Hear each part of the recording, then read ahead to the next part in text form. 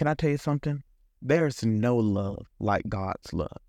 Ephesians 2:4-5 says, "But God, who is rich in mercy, for his great love wherewith he loved us, even when we were dead in sins, hath quickened us together with Christ. By grace ye are saved." Folks, you may have gotten love from a parent, from a brother, from a sister, from a loved one of any type, but there is no love that can compare to God's love. God loved humanity and loved each and every one of us so much that he sent his son to die on the cross. Jesus had no sin in him, no sin whatsoever, but he took our place on that cross. Jesus' love for us put him on that cross. He shed his blood so our sins could be forgiven.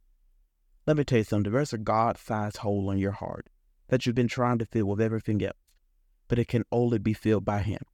I'm telling you, turn to Jesus, open your heart to him. He loves you so much.